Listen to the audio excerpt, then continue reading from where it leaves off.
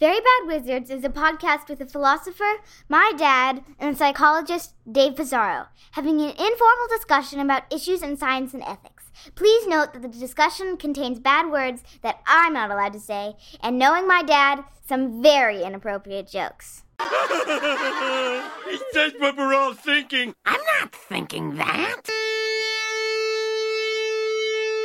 The great boss has spoken. Pay no attention to that man behind the curtain.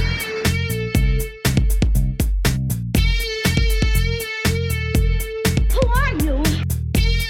Who are you? A very bad man. I'm a very good man. Good man. They think deep thoughts, and with no more brains than you have. Pay no attention to that man. Anybody can have a brain. You're a very bad man. I'm a very good man. Just a very bad wizard. Welcome to Very Bad Wizards. I'm Tamler Summers from the University of Houston. Dave, if life were a musical and you went to go see a musical, would it just be a play?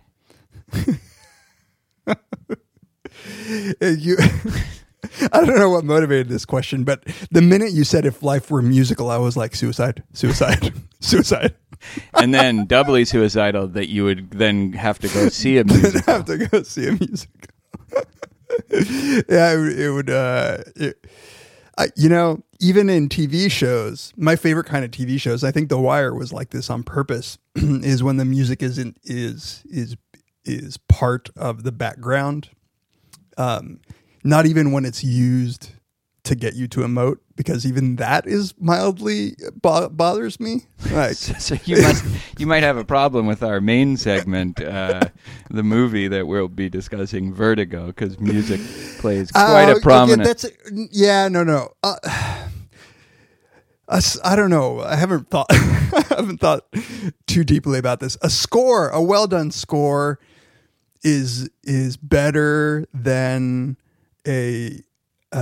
when like all of a sudden you see like the character all sad and some emo song is playing, right? Like, and it's like it's almost like a montage of an emotion.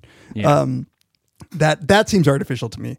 A score, the best scores, I think you don't notice them too much. You have to sort of pay attention.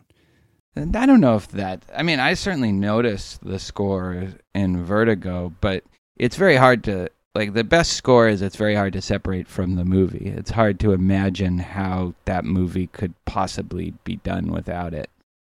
I mean, Psycho and Jaws come to mind as having just one theme that is, that is almost like that Jaws sound is almost just what a shark sounds like as it's approaching you, even though, and the knife stabbing. But I feel like you're avoiding my question and the import of the question. If life were a musical, and then you went to go see a musical in this world, would it just be a play?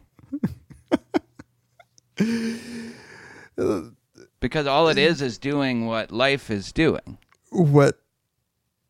So a play in that, since life is a musical, what would be special about it is that there's no music? No. Well, a play? Yeah, I wasn't asking about a play. But yeah, seeing a play would be sort of like seeing a musical. People would find it weird that nobody was breaking out into song and dance and there were no numbers and they were just talking. Yeah, they were just talking. That'd be weird. If life were a musical and I went to see a play, I might feel like people do when they go see musicals, which is like, wow, if only life were like this. Right. Exactly.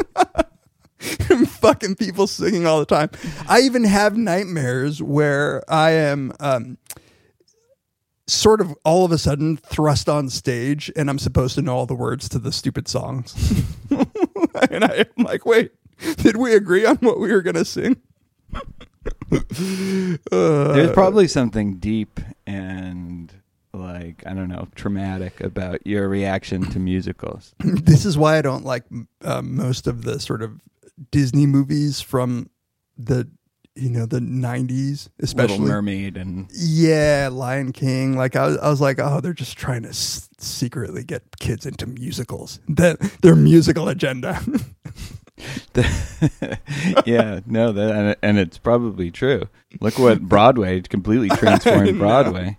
And Lion King musical, I think it's the most successful musical of all time on Broadway. So, Holy shit. Beat that Cats. So they win.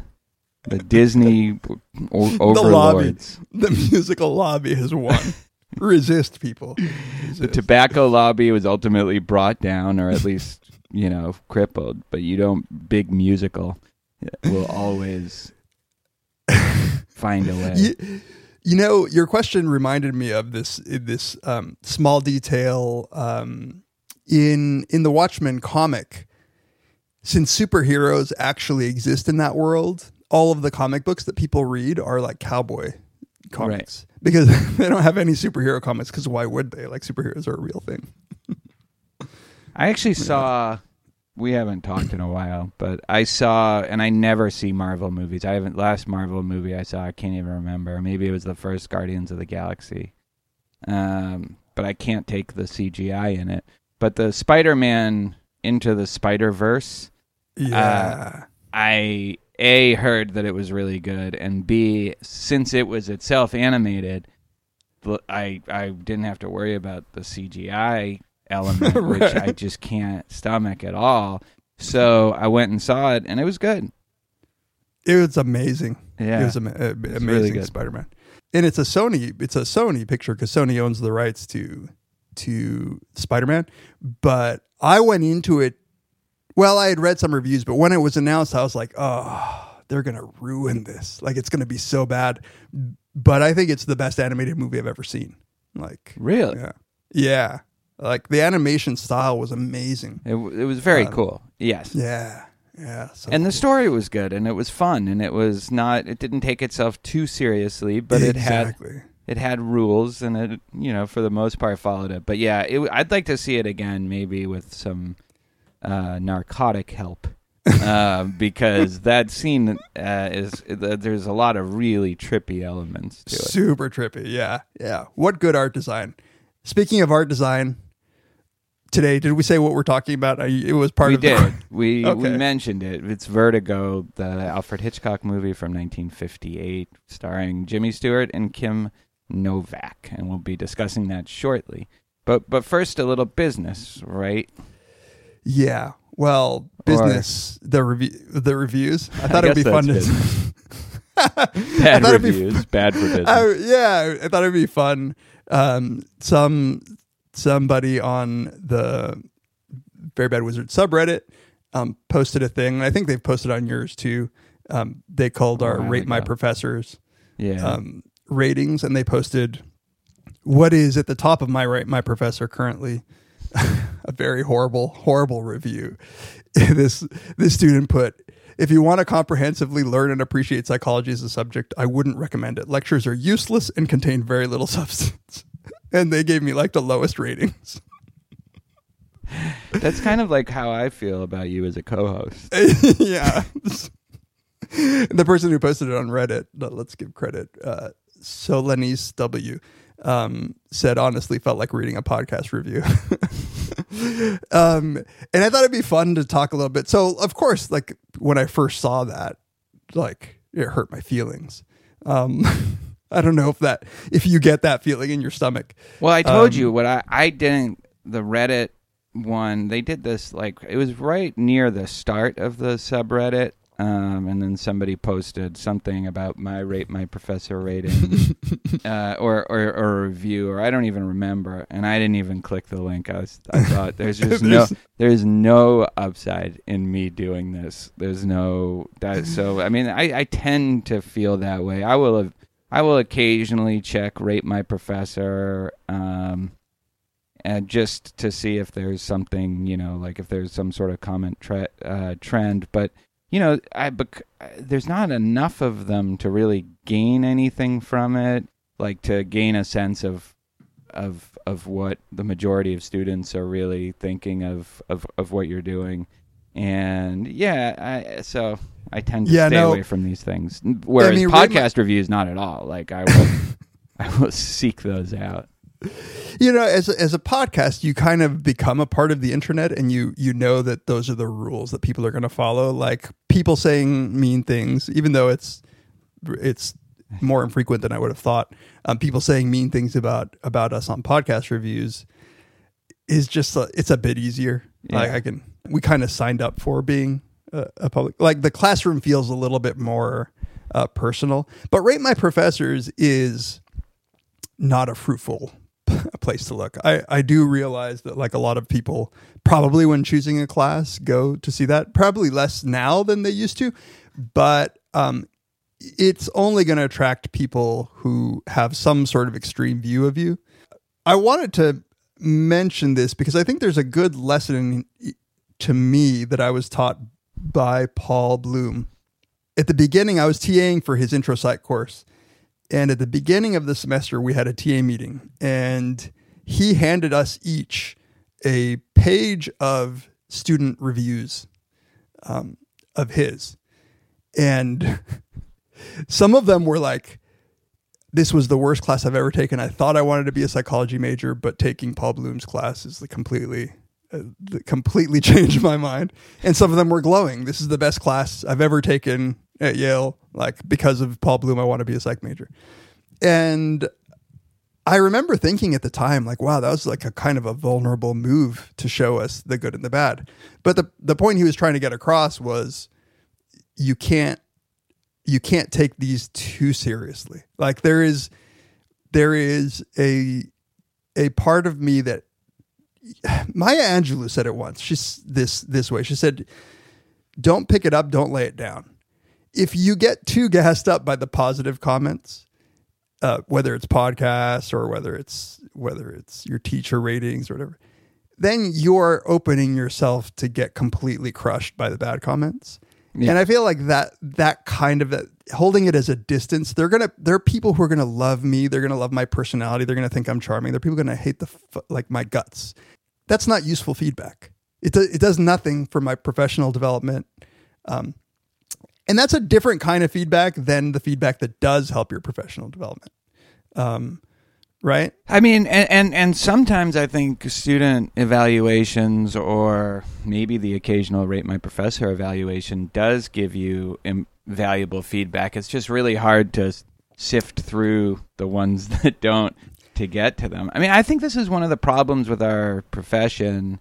It's also one of the benefits in some ways, but there's very little feedback, and this is especially true for teaching, but even for other elements, like we're both at research institutions where teaching is, given nominal attention at best, but just nominal attention.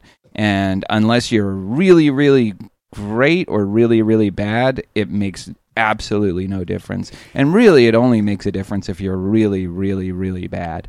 And so we don't have these mechanisms, and we also don't really take classes to improve our teaching, to improve our pedagogy.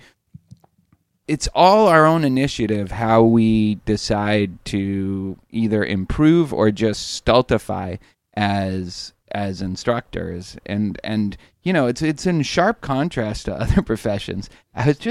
My friend who's in he actually is now the CEO of a small investment bank. They had these 360 reports. Have you heard of these?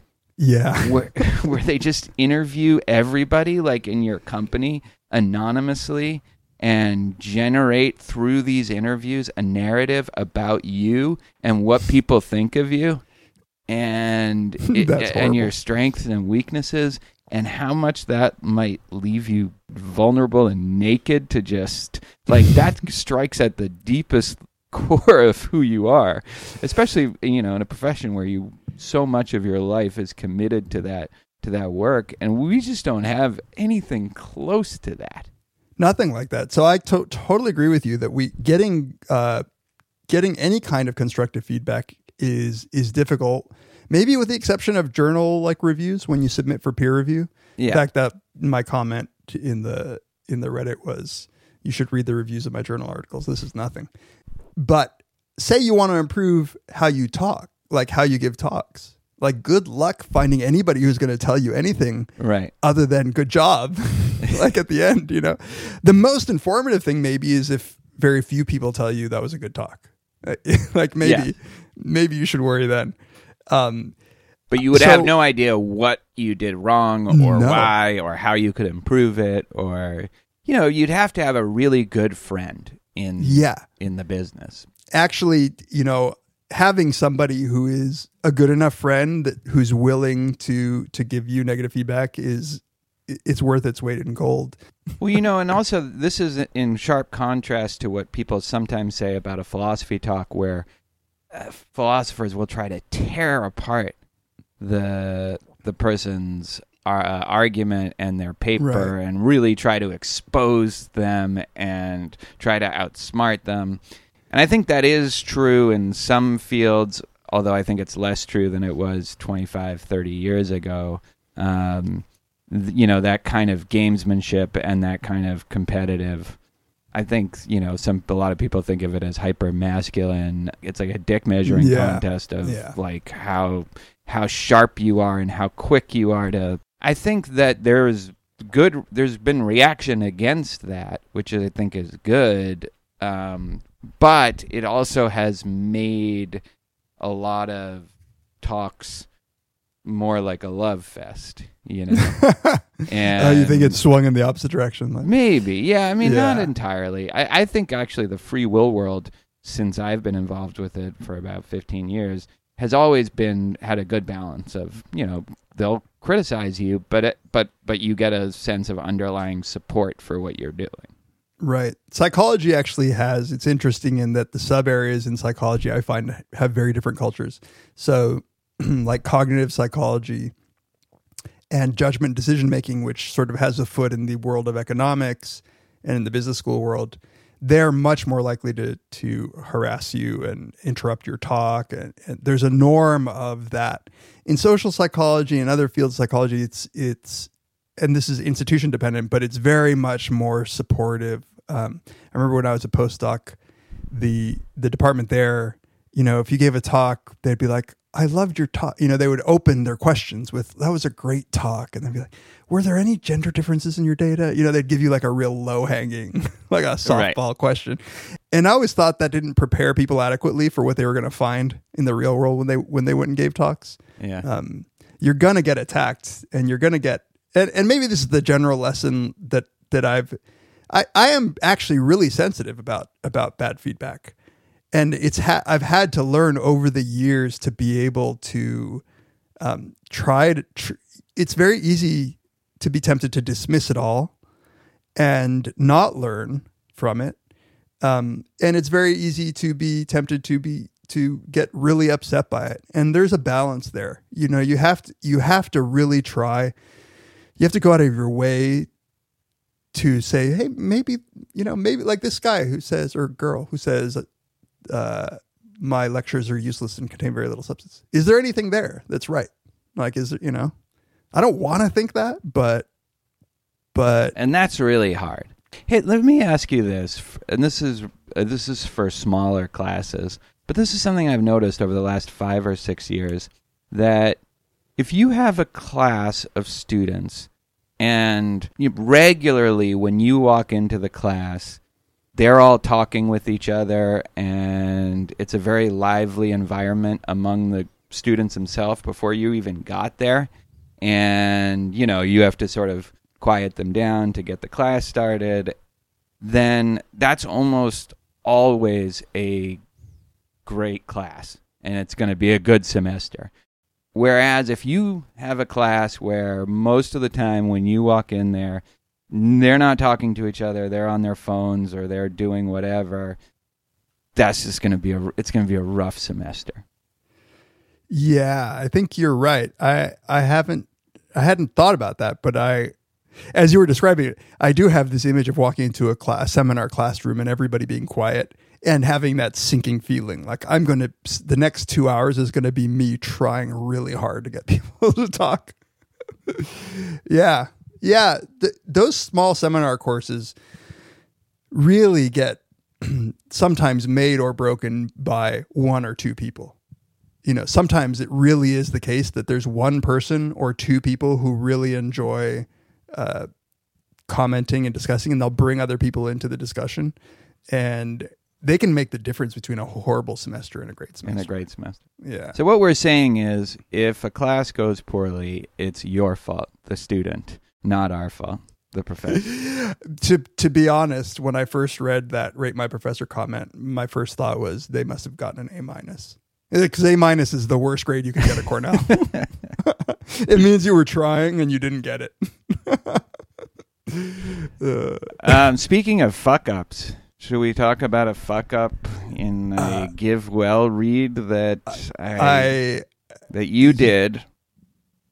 Yes. So, Give Well, it's one of our favorite previous sponsors. They're not sponsoring this episode, but there was a read that I gave a couple of episodes ago where I very, very offhandedly, perhaps too flippantly, said, you should donate $5 or whatever because you can save a life. Now, you, in one of your paranoid moments, called me out on this after we got an email from a reader. And I was like, that people understand what I meant. But and I thought, well, but they're very sensitive about this, how much money can save a life thing. That's right. You made fun of me.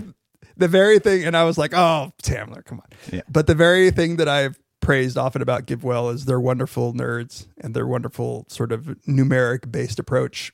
And transparency. Their transparency, they let us know that this was a misleading way to talk about it. And they're absolutely right. They are such a transparent and honest company that the least we could do, or I could do, is issue a correction. So the cost that I was referring to of buying a single insecticide treated net is cheap, but that doesn't translate into saving a life. Like if that were the case, that would mean every single person would get malaria if they didn't have one of these nets. Right. And that's just not true. So they've actually created models to try to figure out how much money is given before a life is saved. And their model says it's about donating to the Malaria Foundation about $4,500 before a life is saved. So while what I was saying was in the spirit of trying to tell you, like, the net that you buy might save a life, it is not an accurate way of saying it's possible what it would cost. Yeah, it's like a lot. That's right. If a life is saved, it might be the malaria net that you bought, but yeah. So $4,500. This is something. The other reason that I was slightly concerned. Now, my responsibility is also. I have responsibility in this because I edited it, noticed it. It was sort of too late to re-record, and I just thought at the time, like you did, okay, they'll know what he meant. I was a little worried because I teach this. It's a very kind of concise expression of his view that he did, I think, for the New York Times Magazine, or where in that article he says something like $200 can save a life. And that's the figure that he used. And then when I interviewed him for the Very Bad Wizard book, I brought that figure up, and he said, well, actually, now we're thinking it's more along the lines of $1,400 to $1,600, not $200. And so it does seem like this is a thing that they're focused on. Right. And rightly so, because you don't, if the whole point of these kinds of effective charities is that people don't think they're being duped, and don't, exactly. and GiveWell is at the forefront of being transparent about that, which is why, like you said, they're one of our favorite sponsors. Yep. All right. That's right. So we'll be right back to talk about Vertigo.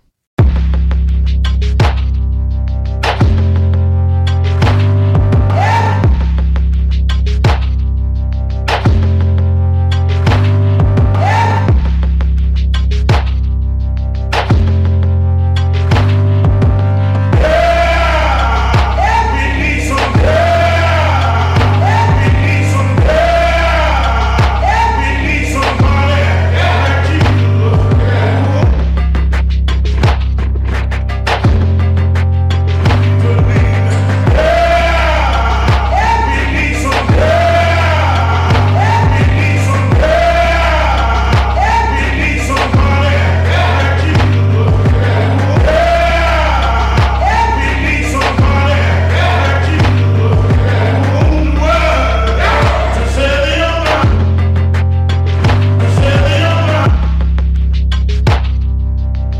Welcome back to Very Bad Wizards. This is that time of the show when we like to express our deep appreciation to all of our listeners, everybody who takes part in the dialogue surrounding the show, whether you email us or whether you tweet us, whether you post on Reddit or Facebook.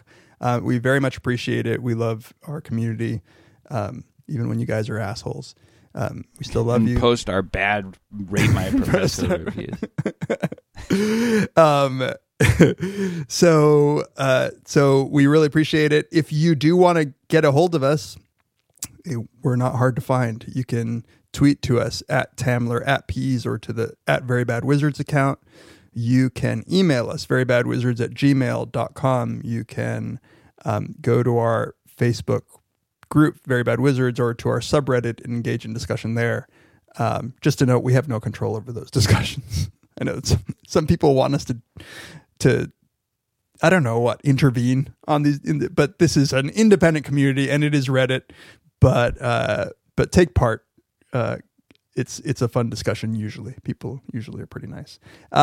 Which is reddit.com/r/verybadwizards. You can follow our Instagram, even Very Bad Wizards. If you want to support us in more tangible ways, which we also very much appreciate, you can go to our support page that's linked to at verybadwizards.com. It's just /support. There you'll find the various ways in which you can support us. You could give a one-time donation to PayPal, which we very much appreciate. You can just shop as you normally would by clicking on the Amazon link, and we would get a little cut of that, even though you don't have to pay anything extra. Or you can become one of our beloved Patreon supporters and go to patreon.com/verybadwizards.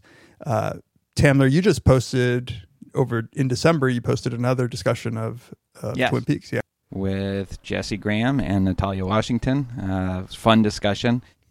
Centered around 5 questions that we had. And yeah, when I'm about to post, right around the time when this episode comes out, I'll post a call for topic suggestions. So all of our Patreon supporters will be able to suggest a topic. Dave and I will then narrow it down to 5 choices, and then our $5 and up listeners will have a chance to vote and select a topic. And I'm excited just to get topic suggestions from our listeners, because when you've done 155 of these, Yeah. you start to sort of really depend on your listeners and that community Seriously. for ideas, and also just to know when we're being repetitive. We're getting a lot of emails from people who have gone to our backlog, and they talk about, certain episodes that happened, even episodes that I really loved, but I just have almost no memory of them. I know. And so that we're extra appreciative that not only our community engages with us, and not only do they sometimes support us in more tangible ways, but that they give us ideas and help make the podcast better. Yeah. I mean, honestly, the suggestions to do Borges, for instance, Yeah. those turned into my favorite episodes. And if you haven't read those stories, please read them. Then you can listen. But they're great. But so much of what we've talked about lately has come directly from listeners. Last thing I'll mention is that we got a really nice email from Matthew Herberts, who is a filmmaker. He made a short film, which we'll link to in the show notes. You should always check our show notes if you want to know what we're talking about. This is a short film called Relax, which is, I think, a very good film. It's only, 7 minutes long, and it is about an anti-Trump person getting mad at a Trump supporter. But his the reason older brother, it seems like. Yeah, or brother-in-law, maybe. Yeah. But the reason Matthew sent it to us is that at the very end of the film, as the main character is in his car, there is audio of our discussion of the Trump election, which was really surreal to hear. Yeah. To hear my voice, your voice, in a medium other than our own podcast. Yeah, that was cool. Yeah, so we appreciate all of that. It's really fun. It always surpasses our expectation. Yes. Thank you, guys. But right before we get into this, I just wanted to mention that I'm sad that Bob Einstein died. Yeah, who you're often compared to. Not your comedy necessarily, but your voice. I can't hope to have been as funny as that guy. But my voice, yes. Some people have said that I'm a voice twin. I don't hear it, but I think you're right. And if anything, it's made me love Bob Einstein even more. Or Super Dave Osborne. Super Dave Osborne. As he's sometimes called. He was... They talk like this. Yeah.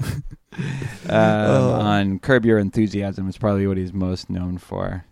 He was fucking hilarious. In fact, if you're a fan, I happened to listen to this when it came out. The Ringer, Bill Simmons, and cousin Sal, who worked for the Jimmy Kimmel show, they did an interview with him, and it's one of the funniest things I've ever heard. It is so funny. It's just honestly, it's in the top 5 funniest podcasts I've ever listened to. I listened to a lot of comedy, and he was. I had no idea that this guy was so funny, and I don't know. They just reposted it, so I think it's on the BS podcast.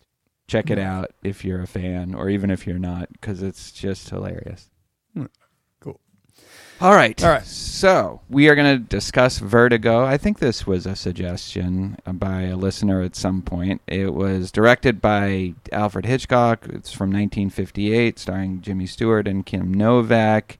At the time, it debuted to mixed reviews and just okay box office, but it gained stature almost every year afterwards, and especially after the restoration that they did in 1997. And then finally in 2012, the Sight and Sound poll of film critics named it the greatest film of all time. This is a poll from film critics around the world. So Citizen Kane had been number 1 for 50 years, and now it's Vertigo.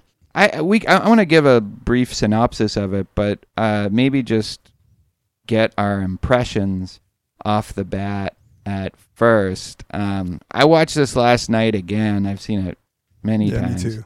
But I watched it last night again with my family. And before we started, my wife, Jen, asked why we were doing this movie, what it had to do with philosophy or moral psychology specifically. And at first, I thought, are you kidding me? Because this is far and away maybe the most academically studied film of all of Hitchcock's movies.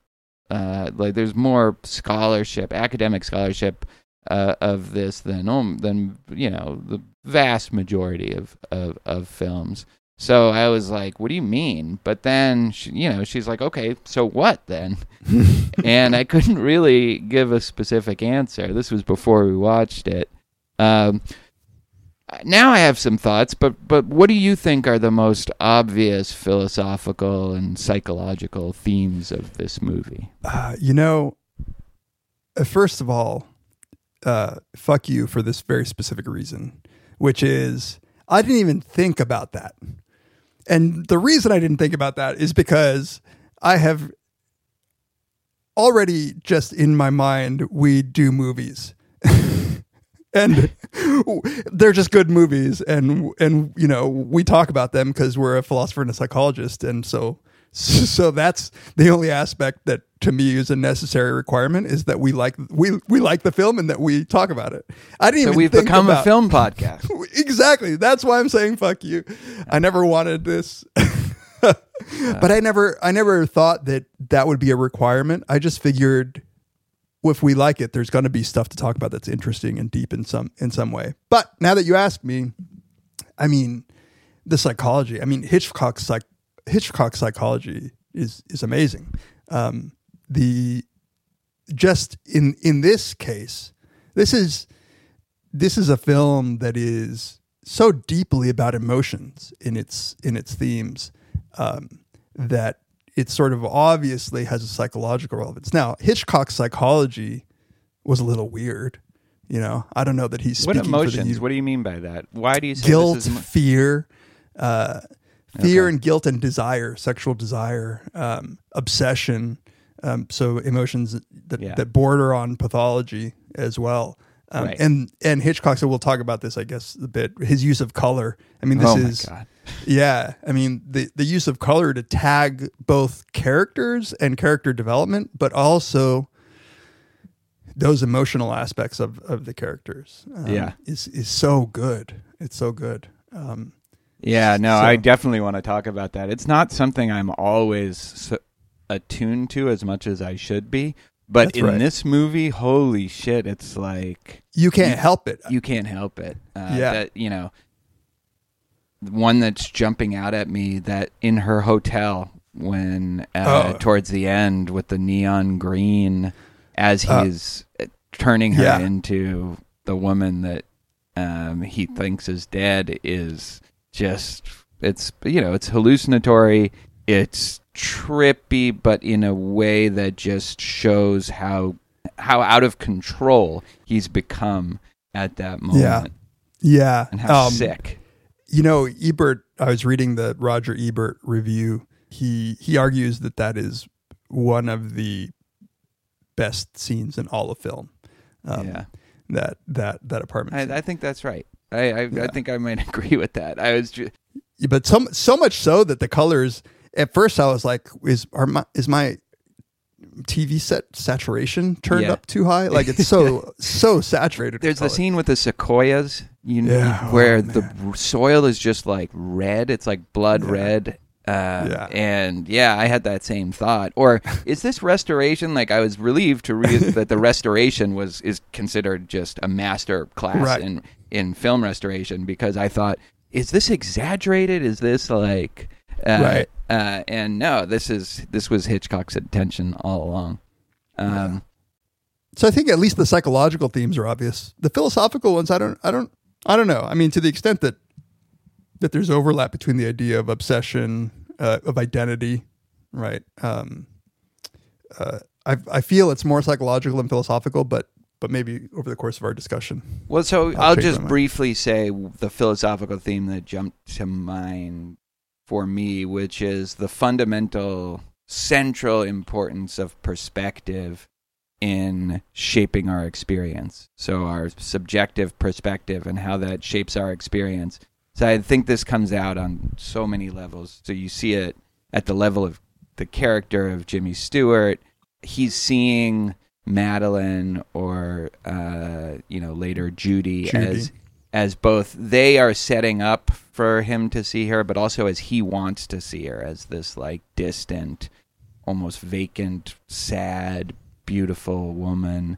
And I think you get it at the level of the viewer too. So you have this break in perspective when we find out 2/3 of the way through there's the twist is revealed, and that is a shocking break in perspective for the viewer. We now see the movie from her perspective, whereas before we saw it entirely from the character Jimmy Stewart, and that changes the way we see the movie. And That's this right. is something that Hitchcock made a very significant choice. And then I think the movie itself and the scholarship and the critical discussion of the movie also is an interesting case of how perspective will shape how you see the movie. I was, just doing a little research, as I always do, about how people regard the movie, and you see all these different, radically different perspectives on it. Some people see it as misogynist, kind of confirmation of Hitchcock as this misogynist, controlling male figure. Some see it as a radical feminist statement, Right. a kind of revolt against the kind of misogyny that is present in the late 50s when it's done. And I think a lot of people, as you said, see it as a kind of very deeply personal revelation of Hitchcock's own issues, his sexual repression, his obsessions, his way of seeing women. And so the idea of perspective and how it shapes how we view the world, I think of that as a philosophical theme that's crucial to understanding or to approaching this movie. Yeah. Yeah. So should I give like a brief summary of the plot, and then we Yes. can talk about if it is possible to briefly summarize it. It is a convoluted plot. It's in that sense. I don't think it's film noir in any technical. I would call it a psychological thriller. But in some very, very important ways, it is film noir. It has a convoluted plot. Yeah, it has a convoluted. It has a detective. It has not a femme fatale exactly, but it's sort of almost. Yeah. It's the story of a man named Scotty, although he's sometimes called John, and he has agoraphobia, which is acrophobia. Is that how it's called? Fear acrophobia? Yeah, acrophobia. He finds out that he has this crippling fear of heights and this dizziness, this vertigo when he gets to heights, and that causes the death of a policeman. So he has to quit the police force, and then he's hired by an old friend from his school days named Gavin Elster. He hires Scotty to follow his wife Madeline, and the reason Elster gives, he says, I'm about to commit Madeline to medical care because she just seems possessed. And I'll talk to her, and all of a sudden she's not there. And then she's also wandering off all day, and I don't know where she goes. And so he hires Jimmy Stewart to find out where she's going. So he follows her, and this is a big part of the first 2/3 of the movie. Follows her to a museum where she stares at this portrait. He follows her to a hotel where she sits for a few hours, a few times a week. And then to Mission Dolores, which is about an hour south of the city. Of San Francisco, where he stares at a grave of a woman named Carlotta Valdez.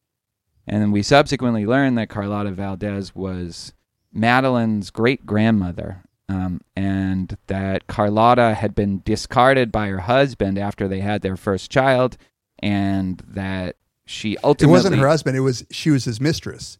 And he had a wife that he couldn't have babies with. He took her as a mistress.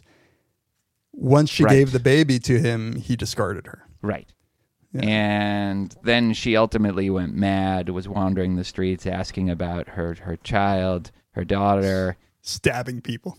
Right. And then she committed suicide. And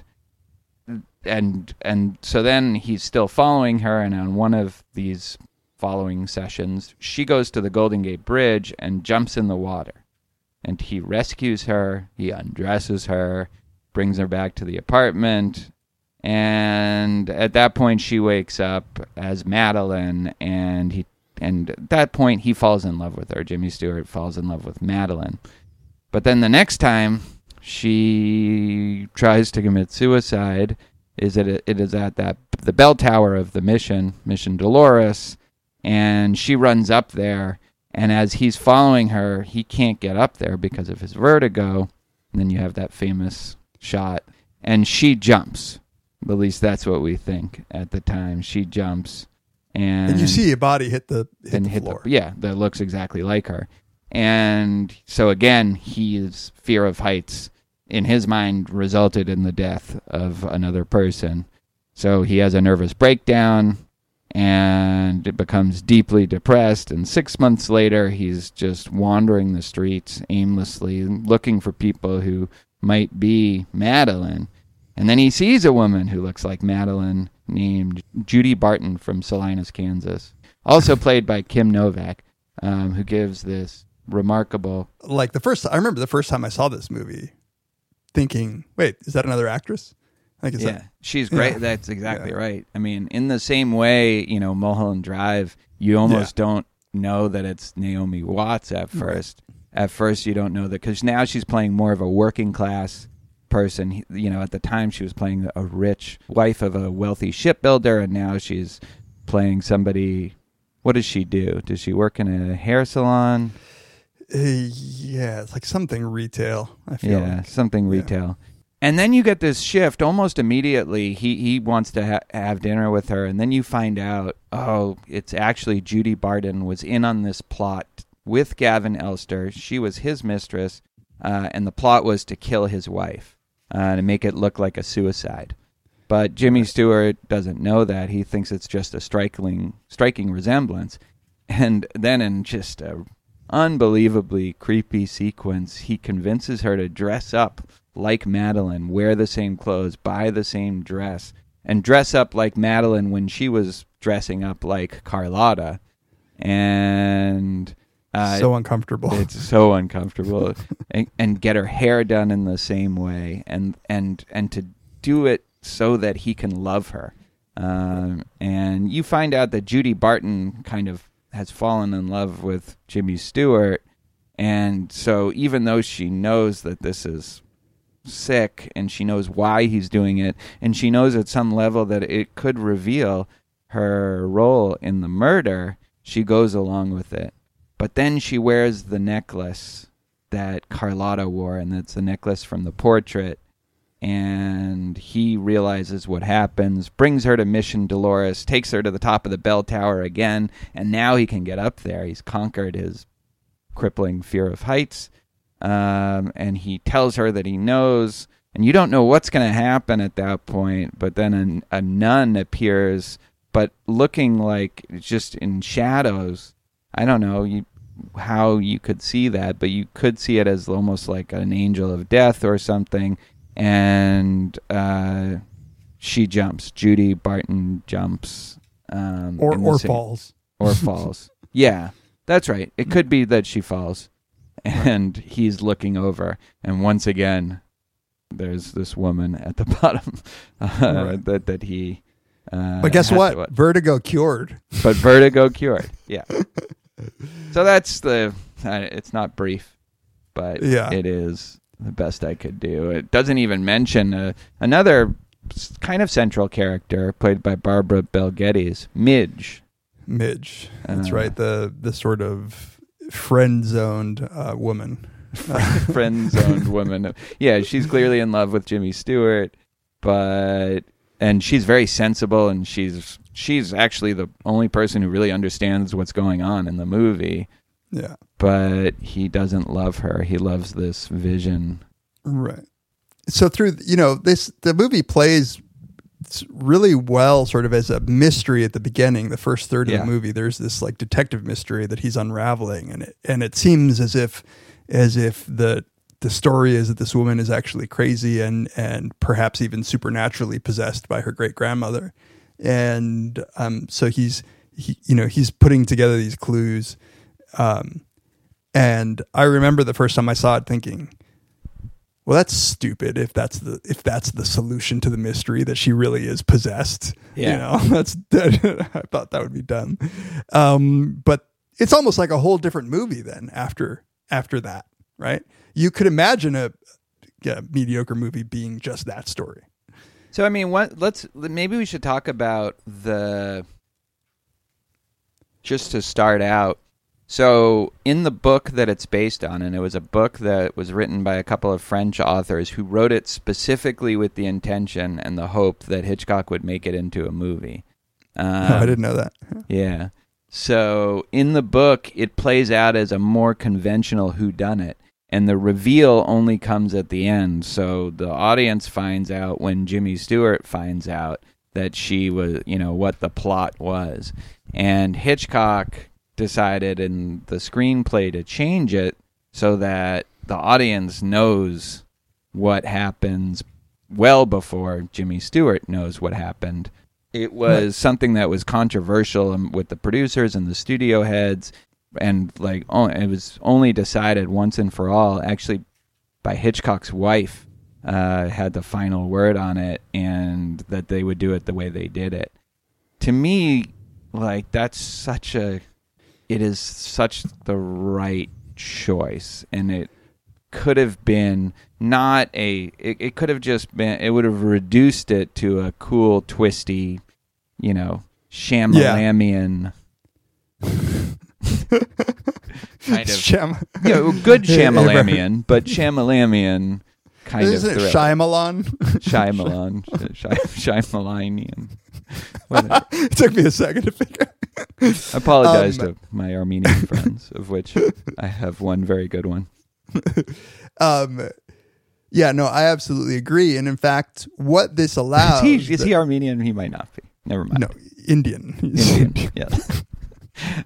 Man, this is it. I'm done. This is what happens when Tamler doesn't have alcohol. I know. No, the decision to make the reveal something that the audience knows, but Jimmy Stewart doesn't know, allows for this to become a great film. I think for the following reason, that from then on we get to see Judy's pain at being turned into somebody who she was basically hired to be this wife. Well, she was his mistress, so I think she thought, we don't get exactly, I think she thought they were going to be together after this was done. And then he... Yeah. Right. They expressed their mutual love for each other at some point, the second day that they're hanging out. And so, and it really No, I'm talking about her and Elster. Oh, she was a mistress? She was his mistress, yes. Oh, and she was just impersonating the wife? Yes. Okay. So that they could be together, but then he discarded her, much like Carlotta. Much like Carlotta got discarded. Yeah. But the great performance of Kim Novak in expressing sort of this weird sadness, almost heartbreaking feeling that she wants to be loved by Jimmy Stewart as Judy, not as Madeline, but she's willing to go along with it. She has some scenes where you could just see that pain in her face. And because we know the whole story, I think that's much, much more poignant, right? It's more tragic from her perspective. Yeah. Imagine not knowing that. You're like, why is she putting up with this creepy guy asking her to... You would lose kind of... you might, and because we're with his perspective, you might just lose sympathy for that character, for not just getting the hell out of what's obviously just a weird situation. But also, right. I think, I was wondering about this because, knowing the movie really well, he's pretty creepy when he's following her in the opening scene. Like, he's pretty obsessive, and so maybe the reason you don't notice that is because we have this from his perspective. But once you get her perspective, you start to notice just how weirdly obsessive and possessive this person is. Yeah, and Jimmy Stewart is in this movie, I think, the most unlikable to me as he is in any of the other films of his that I've seen, where it's very hard for Jimmy Stewart to come across as unlikable, but he comes across as a real creepster. From I feel like the moment that he saw her in the restaurant, the very first time where he gets hired by Gavin Elster. And, this is something that I was thinking is, Jimmy Stewart is hired by his friend, believing that it is his friend's wife. And he pretty much just completely betrays his friend. Like, if it in fact was his wife, he's just like, well, fuck it. Like, I'm falling in love with you after 2 days. Yeah, bro code. I mean, no honor. This was pre-bro code, I guess. It's a pre-bro code film. Yeah. You get the sense that they weren't really good friends, right? That he hadn't seen him in a long time. Yeah, he knew him from college, right? Yeah. It's still. Yeah, you've been hired to follow this person, not to take off all her clothes. And you're right. That's right. So I'm kind of creeped out by Jimmy Stewart throughout this movie. And I don't know if that was intentional. And this is, I think, what people are pointing to, this sort of autobiographical way in which Hitchcock seemed obsessed with women. Blondes. And in fact, he kind of creates the perfect the perfect Hitchcock woman. Yes. It's almost seems self-expressive or cathartic, perhaps, or something. It seems like Hitchcock is taking his very, very personal obsessions and laying them bare in this movie. I don't know if that was his intention at all, but almost don't care. I think it's just true whether he intended that. It's funny because there's a lot of meta parallels. I was about to, Kim Novak had her own ideas about what her character should wear, and Hitchcock, that they got into fights on set. Hitchcock I've been planning for 3 months the things that you'd wear for this and the color scheme, and they had a troubled relationship on set, although I think it's sometimes overblown just how troubled it was. But it's this idea that Hitchcock is dressing her up to be what she needs to be for him, and just the way that Jimmy Stewart is doing that. And Kim Novak, in some interview that I read, in a couple, I think she mentions that throughout she was fighting against Hitchcock's. And she thinks kind of successfully so that she says that you can tell in her character that she was resisting Hitchcock's manipulation of her, and that this came out in Judy's resistance of being manipulated by Scotty, which, if true, is a pretty awesome way of bringing that sentiment from real life into your character. There are a lot of other meta aspects that I want to comment on, but I'll save those sort of toward the end. But back to Jimmy Stewart. The one thing that I learned from this movie is Jimmy Stewart appears incapable of making out. He looks like a horrible kisser. That's what my daughter said too. Yeah, he looks like an awkward. I don't know. Well, he just they don't kiss. They press their faces against each other. It's like a pressing. It's so weird. So weird. It just does not. So Barbara Bel Geddes, who plays Midge, she's a character that isn't in the book. What do you think her importance is? And I think there's a scene which is maybe the saddest scene in the movie that she's centrally involved in, and the one I remember. I saw this the first time. My mom took me to it. It's got to be 1983 or 84 when it was first re-released. And I remember that scene vividly from then. Which scene? The one when she paints. Makes a painting of herself as Yeah. Carlotta Valdez, and he says, "Oh no, this isn't funny." And then they were going to go out for dinner and a movie, and he just immediately breaks it, and she starts, she realizes she made some kind of miscalculation, although. Yeah. It's not totally clear why he had that reaction, or it's a very jarring scene, actually. It is. When I watched it twice when I was watching the movie last night, because of that, just to see his it's not funny. It's not funny. And I could see where he's coming from, where, this woman has essentially, he had to save this woman's life. She's possibly still suicidal, and she's, mentally unstable, and it's just not a funny joke. But it's also not a joke, right? I mean, she's saying, I want to be your object of obsession, not a it shouldn't be a portrait. It should be, there's an actual person right here. It's actually a very weird looking painting, too. It is. It's really creepy.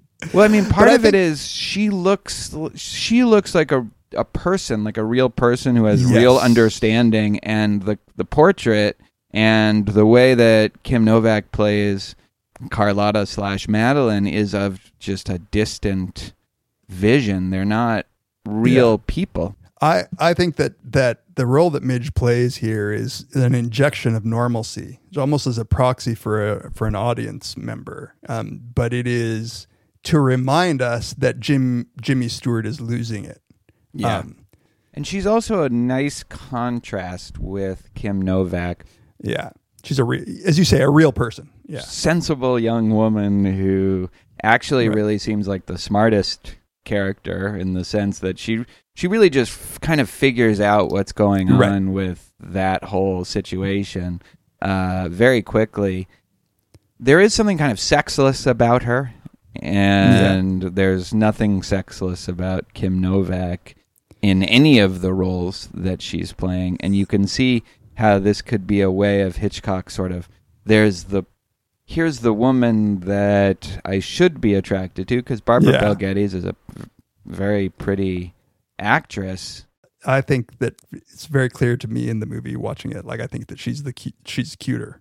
I think it's like pretty clear that Jim Stewart is a fool. Really? So but you think that? Because there is, I mean, the way that it's done up, she doesn't have a lot of sex appeal. No, but she's funny. She's charming. She's clearly talented. She's, as you say, smart. She's a good artist. And Hitchcock couldn't help but throw in that she makes brassieres. Right. Exactly. It's like, what do you want, Jimmy Stewart? Like, what's wrong with you? And I think he's sort of saying that to himself. I read, and I don't know if this is true, but I read in one of the things that Alfred Hitchcock, so he had a wife that he respected and who was very instrumental in his work in terms of editing it and making crucial decisions, including the decision we talked about. And he said he had sex with her one time when they conceived their daughter, and that was it. Jesus. So he had a lot of strong women around him that he worked with and that he trusted and respected, but then he also had this obsession with these other kinds of women, and I think this was like a illustration of that, a reflection of that. Right. At the beginning, when you were talking about the various interpretations of this film, and some people view it as ultimately misogynistic, and some people view it as ultimately feminist and empowering. In a weird way, I think it's obviously both. I don't know, right? Like I think that Hitchcock probably was a misogynist in some deep way. Like, he was weirdly sexually repressed. I read an interview with the designer. Yeah. Where he was talking about the use of Coit Tower in the background. I remember I went to college not far from San Francisco, and I remember thinking, God damn, that's just a dick in the middle of the city. But apparently that is exactly why Hitchcock wanted it. He wanted it as a phallic symbol to be visible from Jimmy Stewart's apartment. And there's a moment where Madeline asks about Coit Tower, and he says something like, that's the only time I've ever appreciated having Coit Tower so close to me, or something like that. He's just clearly uncomfortable. But I think it both reveals Hitchcock's weird obsession with crafting the perfect woman, and because maybe of Kim Novak's performance, reveals the possibility of a woman exerting independence, resisting that. Let's play devil's advocate. And how does she resist it? She does everything that is asked of her and does it at his behest. She every time she puts up a little fight, like, this dress is fine. It looks, I like, it. He says no, and you have that woman who works at the dress shop saying, this is a man who knows what he wants, over and over again. And then with the hair, she makes a little rebellion, but it's immediately right. It's horror. It's as you mentioned, it's really uncomfortable. Like, Jimmy Stewart is coming across as, his character increases in creepiness, and the height of his creepiness is those moments where he's just dead set on having her look exactly like this dead woman. So it is not just, to me, like, it's not just her resistance in the film where she does put up a fight. She's very unhappy with what he's doing, and he's getting increasingly crazy in his demands.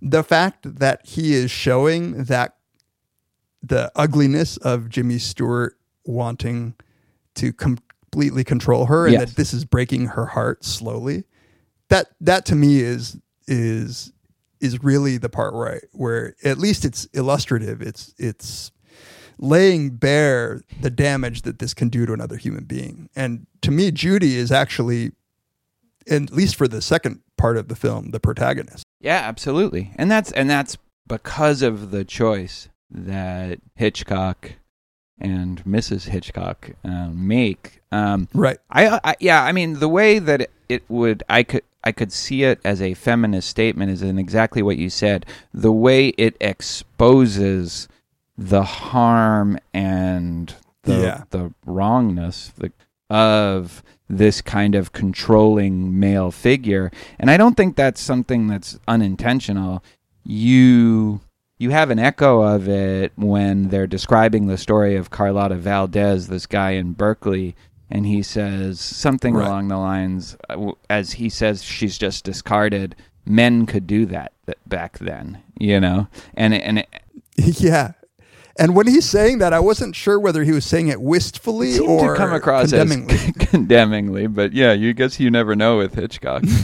Well, in the interview that Hitchcock did with Truffaut, with the French filmmaker Francois Truffaut, it became a book, right? Became a book. It's a great book. Yeah, I have the book. I own the book. Here's a psychological theme. Him dressing her up to look like Madeline, who he believes is dead, his intention was to shoot it as if he's undressing her, because his goal is necrophilia, to have sex with the dead woman. And he says right at the very end, where she has the dress and the shoes, and but that she's let her hair down because. And she says it goes better with her face or something like that. And he says, no, you have to put your hair up. Hitchcock said, that was like she's naked except she still has her knickers on. And then when she puts her hair up, now that the knickers are off, and now he can love her and accept her and embrace her, and so that's the moment where he's finally having sex with, he's finally engaging in that act of necrophilia that he's been trying to engage in. Right. And I mean, hopefully Hitchcock didn't mean the actual sex with a dead body, but in some symbolic way, this is having sex with somebody who just does not exist, right? He's creating somebody, and who their existence is purely your creation. This leads me to a kind of interpretation of this film that I don't know if it's a stretch for me, but because I think I'm just a fan of meta-ness in general. Everything that I like either is meta in some way or I interpret it in that way. But my favorite works of art are ones that seem to be seem to be commenting about themselves, about something, themselves. And here's what I was thinking as I saw the movie and I was reading about it. This could be taken as a statement of what movies, cinema, Hollywood does to the audience. It creates this fake person that we then become obsessed with. And if that's the case, if that's the statement that's being made, to me, the stand-in for Hitchcock in this movie is Gavin Elster.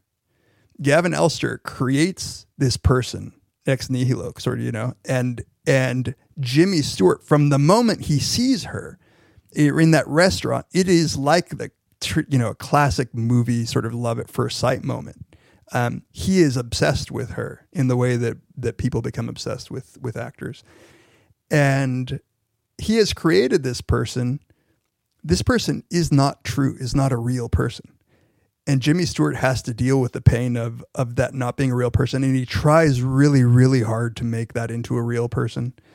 And the whole time, there are other real people in his life. Right. Right. Yeah. And I couldn't help but read that this is, and we haven't even talked about his actual Vertigo, but the role of this movie director in giving us emotions is like what Gavin Elster has done to Jimmy Stewart. He's taking advantage of his natural sort of vertigo, exploiting it masterfully by creating this scene of her running up to the tower, causing Jimmy Stewart to have this reaction, killing her, and then he has to deal with the aftermath of having fallen in love with somebody who doesn't really exist. And then he goes off to Europe to make other movies or something. Exactly. He's going to do this to some other schmuck. Yeah, that's interesting. And of course, I take it this is the implication of what you're saying. That would make us Jimmy Stewart. Jimmy Stewart. Exactly. Yeah. Exactly. We are the audience that is experiencing vertigo. And to bring Hitchcock's legendary ability to manipulate the audience is, to me, we are Jimmy Stewart. We are, right? The dolly shot is the quintessential Hitchcock ability to manipulate our own vertigo. He's making us feel vertigo in the way Jimmy Stewart feels vertigo by giving us that very famous vertigo shot. Yeah, and the cult of celebrity they create, and this is what studios did, not just directors, but studios would craft these personas and have them go out on dates with the right people. And Kim Novak exactly says this. She says that it was she had a brief relationship with Sammy Davis Jr. Right, and was told not to by the studios. yes. Right. She was forbidden to see Sammy because, of course, Sammy Davis Jr. was a black Jew. Yeah, no, I just read about that today. That's really interesting. Yeah, I think that's definitely a way of interpreting it. We are Jimmy Stewart, and there's a lot of meta. There's a lot of ways in which the movie is indicting us. Kim Novak looking at us when she has the revelation. I think there's a moment where she stares right at the camera. It's a weird moment where she's staring, and it's like she's staring at us, implicating us in this charade that she was forced to participate in, or not forced to participate in, but.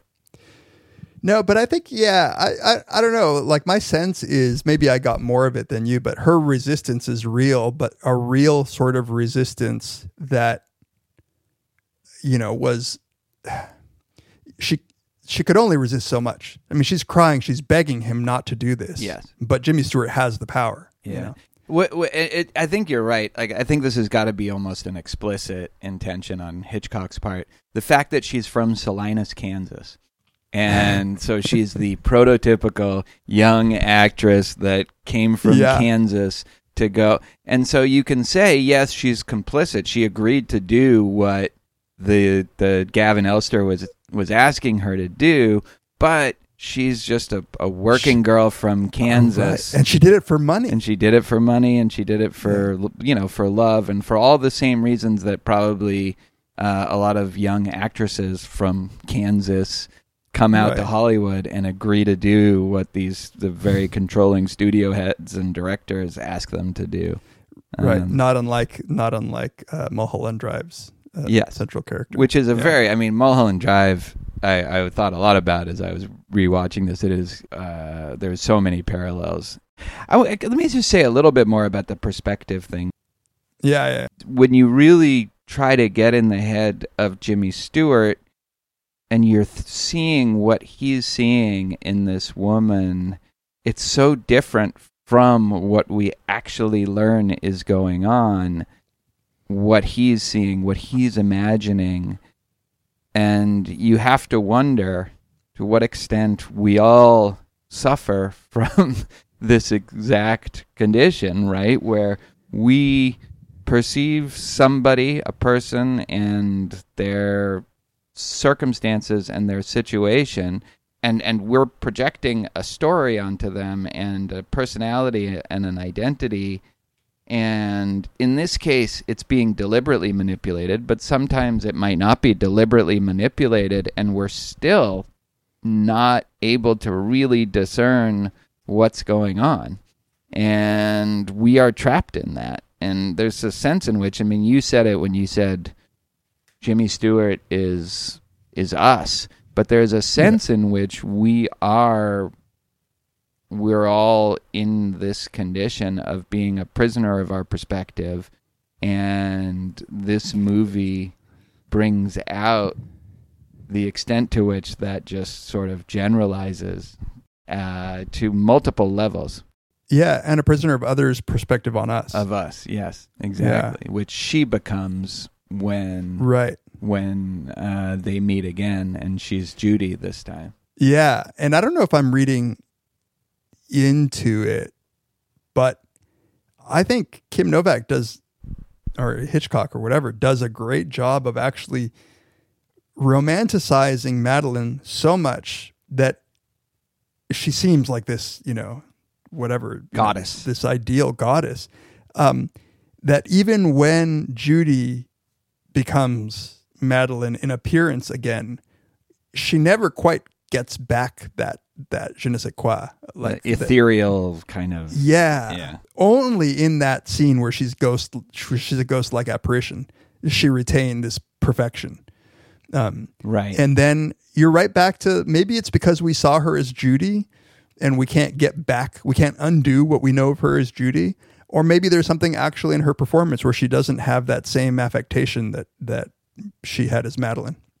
But again, we're now seeing it from a different perspective. We're not trapped in his perspective anymore. We're now in her perspective, and so maybe maybe she doesn't look any different, except we see her differently now. Yeah, that's right. And you get this sense that this is Jimmy Stewart's orgasmic moment. Yes. When he sees her as this apparition, for a split second, he is happy. That's the perfection. That's the That's the necrophilia moment. That's the money shot. Money shot on the dead body. Money shot, right? Yeah. It's like, and I think it's deliberately meant to be orgasmic, as you said. Right. No, I think that's what's philosophically fascinating about this movie is the extent to which we're all implicated on a number of different levels. Prisoners of other people's impression of us and prisoners of our own impression of other people is an inescapable part of, our experience. Right. And she so much wants, the Judy character so much wants to be loved for who she really is, for her authentic self. Yeah. For Judy. And he's, not only doesn't love her for being Judy, but just loves some idealized version of. And like she's hot as Kim Novak as Judy, right? Like she's kind of got her, I think she's made to be a more buxom kind of beautiful woman at that point, and it's just so not what he wants that it's comical, even though it could be what a lot of men might want, but it's so not. I think they did a good job of contrasting the Judy and what she is, and her accent and the way she dresses. And when she goes and dresses in that purple, which I guess it just seems wrong. It certainly seems wrong to him, but we've been so long in his head. No, that's not right at all.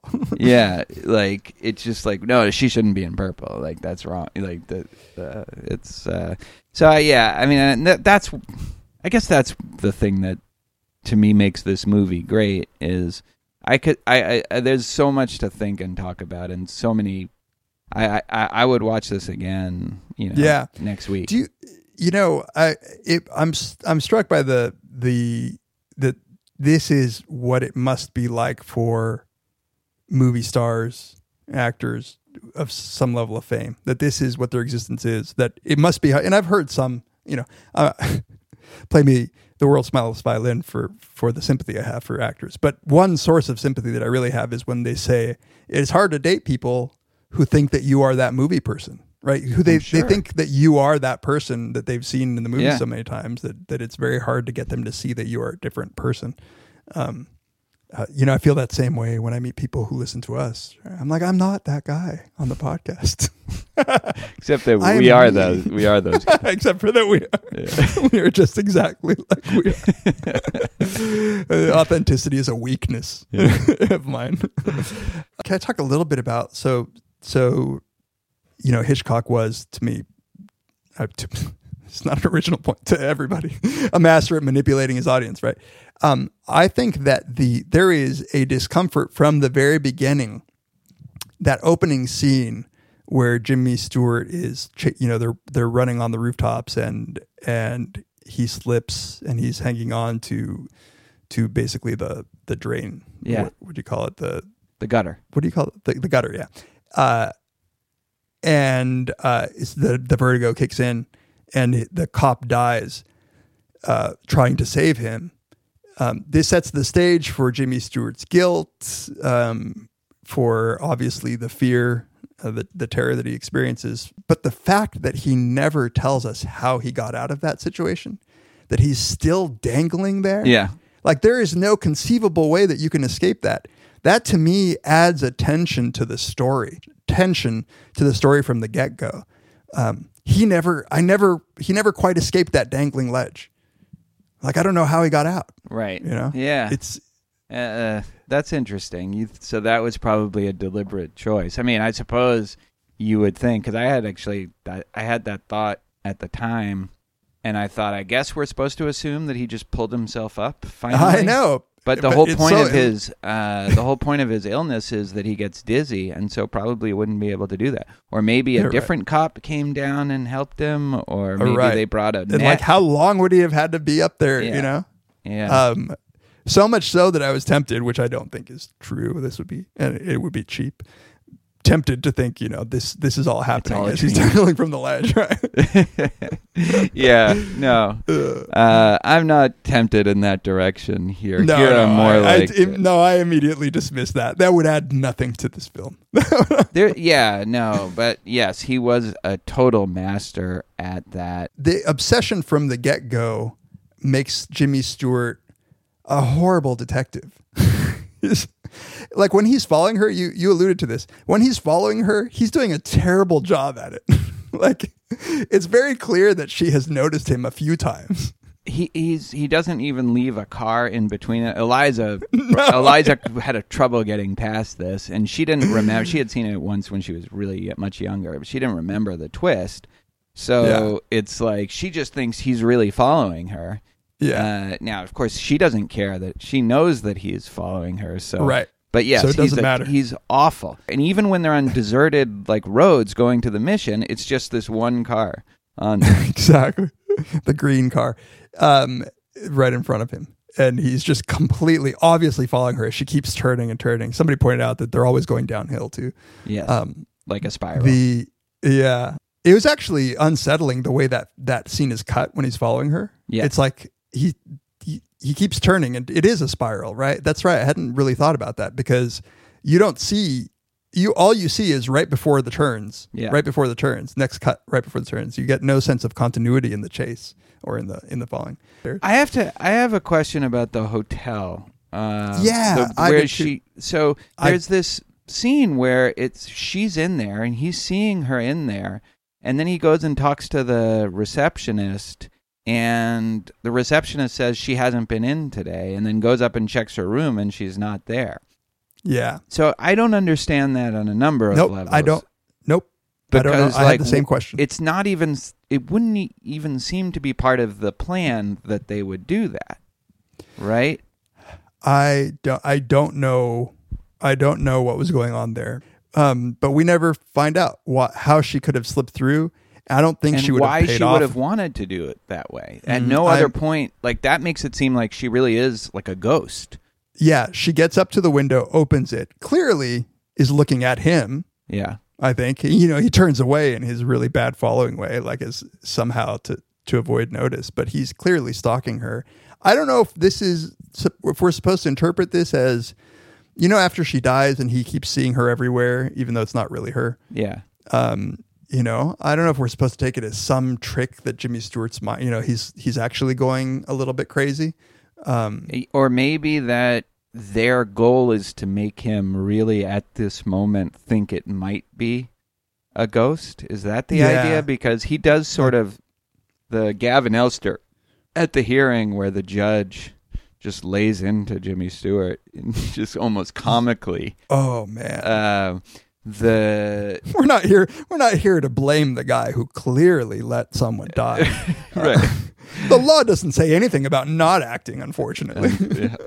But yeah, Gavin Elster says we know who really killed her. So is the idea that Jimmy Stewart is supposed to think that there really was kind of an apparition involved in this?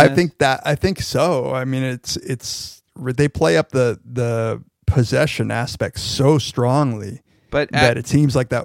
But at no point was it suggested that it could actually make her disappear, like the actual person, Madeline, disappear, right, or appear, right? Like it only makes sense as a mentally unstable story, not as an actual poltergeist. I don't know. I mean, so maybe he's gaslighting us. I'm not exactly sure what what's I supposed to meant happen. to there. look up if there was any discussion of that.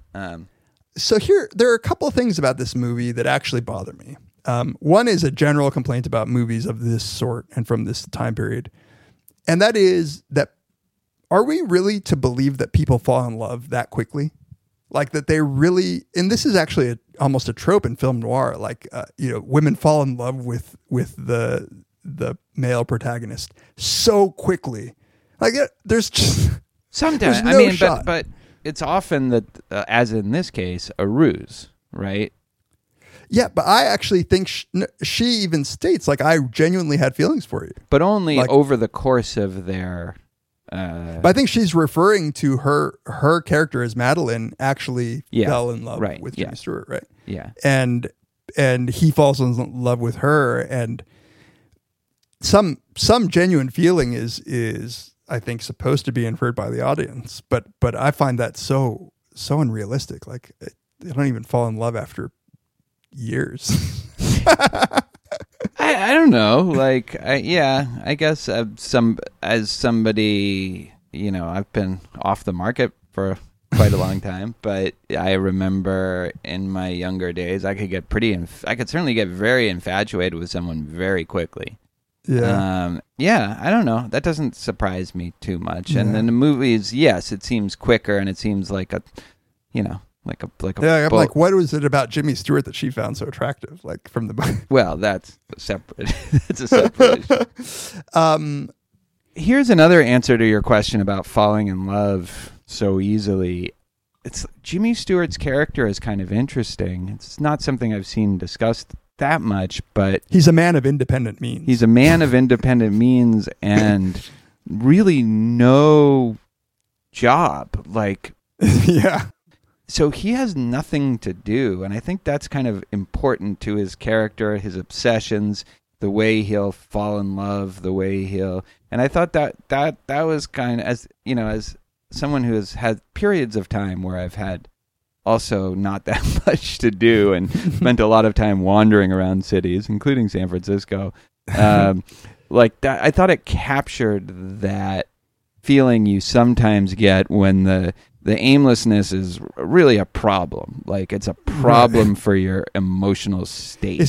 His mind is looking for something to do, and it falls into this obsession. Yeah. And I think if he had something that he was focused on, and that was important to him and was a part of his identity, then maybe I think that's really good, interesting character work there. I think then maybe this couldn't happen. It could only happen to a person as aimless as Jimmy Stewart is at that time. Right. And I take it we're supposed to believe that he comes from money, probably. That's why he's of independent means, because certainly he hasn't created his own wealth. And I kind of read into this like he's not a strong man in any way, right? He's broken by the traumatic experience of he doesn't even seem strong in that moment when he's dangling from the ledge. And he seems like probably Hitchcock had an overbearing mother in mind for his character. Yes. Right? Although there's not even any mention of his family at any point. None at all. Right? Yeah. Not at all. I agree with you. I think that makes sense that he does capture this what do you do when you don't have to do anything? And they and the other people, they have jobs, they have work that, Barbara Bel Geddes is always working. She's whenever he drops by her house and she loves him, so it's not like, but he's just wandering around the city even then looking for somebody to talk to, looking for and even Judy, she has a job that and he says, take the day off tomorrow, spend the day with me. She's like, I gotta go to work. He never has to go. You're not living in reality, dude. Yeah. I think the weakest piece of acting in the movie is when Jimmy Stewart is in Midge's apartment and he's telling her about his theory about how he's going to get over his acrophobia, and he climbs up on the ladder and he sees he stupidly put the ladder too close to the window and he looks down. His fainting Yes. is the most affected, like weird, bad. Like he looks like a stereotypical woman from the South who passes out. And also, and simultaneously, which I think captures his performance, vulnerable but also creepy. Vulnerable, creepy, and a weak kind and of weak. person. Yes. Yeah. Yeah.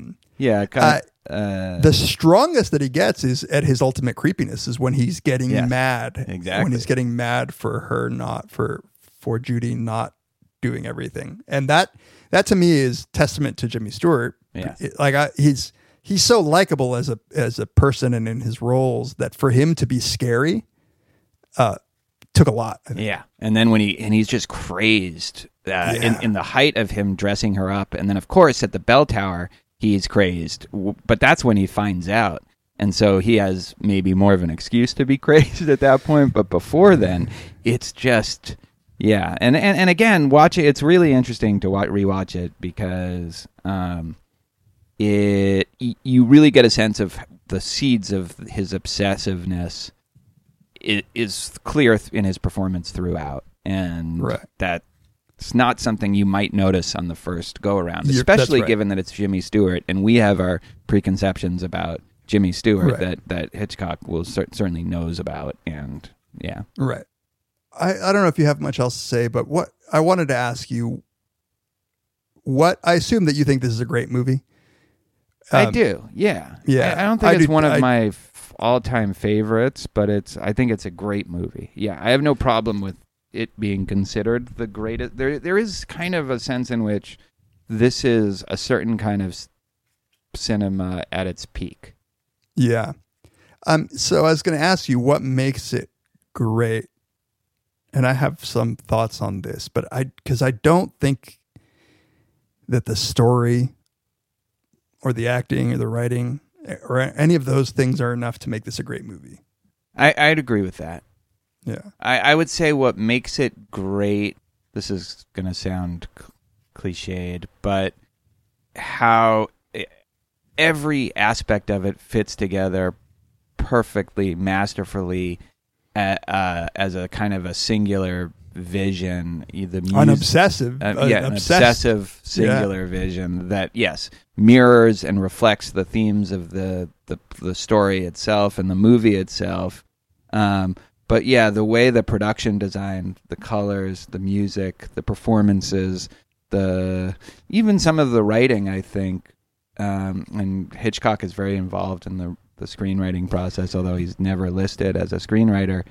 It all comes together that's what I mean in this way that it just seems like the peak of a certain kind of cinema. Right. This is, and I can see why probably filmmakers put this as a list. I mean, this is filmmaking. Yes. The greatness here is in the filmmaking. If you gave me the script, I think there are a lot of forgettable movies that have stories that are along the lines of this. Yeah. And Hitchcock turned it into a great movie by making a great film. I don't know if that. What do you think? Right? I think it's a great movie, but I think it is great because it's Hitchcock flexing his great movie making skills.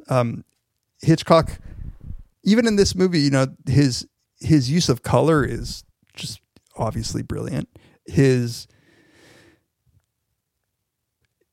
There are beautiful shots in this movie that I don't associate so much with Hitchcock. And I'm far from an expert, but I really do like Hitchcock. I never really think of Hitchcock as making beautiful movies. Right. But I think this movie is beautiful. I think he uses San Francisco as a landscape in one of the best ways. San Francisco is sort of a favorite of movies and TV shows, but I think he makes San Francisco come alive. It's a good marriage, him and San Francisco. Yeah. Yeah. And that whole area, Northern California. Yeah, exactly. So I agree with, I hadn't thought to put it that way, but the way it all comes together makes it great, despite what I think, if I was aware of just the storyline, I'd be like, that's interesting. But it's, Hitchcock's famously has MacGuffins where plot is really an excuse to have great scenes and great visuals. I would say among Hitchcock plots, this is one of the better ones. The MacGuffin is not necessarily just a MacGuffin. It is tied into the themes and the look and the visual aspects of it, and it's almost not a MacGuffin. It's just kind of it's kind of a cool, twisty plot, you know? Yeah. It's like you said, it's nothing special. It's like a film noir plot, and that's sort of what I was referring to. It's kind of twisty and turny, and there is a mystery, and it's solved, but it is only interesting only great in Hitchcock making the psychological tension. I mean, emerge. I remember really liking it as a kid, and it took me time to like Rear Window, because I was like, this is just like, you know that he's the killer, and it turns out he is the killer, and like, what's the point of this movie? Like, exactly. And now, but it is that thing. It is that ability of Hitchcock to give us human tension, like that makes Rear Window good, but that makes this plot turn into a great movie. That he adds that sort of dimension of human psychology to it. I'd like to go back to Rear Window. It's been a while. I don't have that initial reaction anymore, but it's still been a long time since I've seen it. Maybe we can... Because some people think of that as the ultimate Hitchcock movie, and not this one. Yeah. Is this your favorite Hitchcock movie? I don't know. I don't think so. I think it's definitely Hitchcock at his peak filmmaking. But if I had to watch a Hitchcock movie, it might be Rear Window or North by Northwest. Yeah. Or Psycho, honestly. I think Psycho is brilliant. To me, there's a clear top three. It's Psycho, Vertigo, and I don't know, this may be a little more idiosyncratic, but Shadow of a Doubt. I love Shadow of a Doubt. I think it's peak early Hitchcock. Yeah. It's the one with the girl and her uncle Charlie, and the girl is also named Charlie. Yeah. And that's Joseph Cotton. And I love that movie. Yeah. Psycho is so fucking good. It's so good. It's hard to tease apart Psycho from its influence. All right. Well, that was us discussing Vertigo. Join us next time on Very Bad Wizard. The great Oz has spoken. Pay no attention to that man behind the curtain.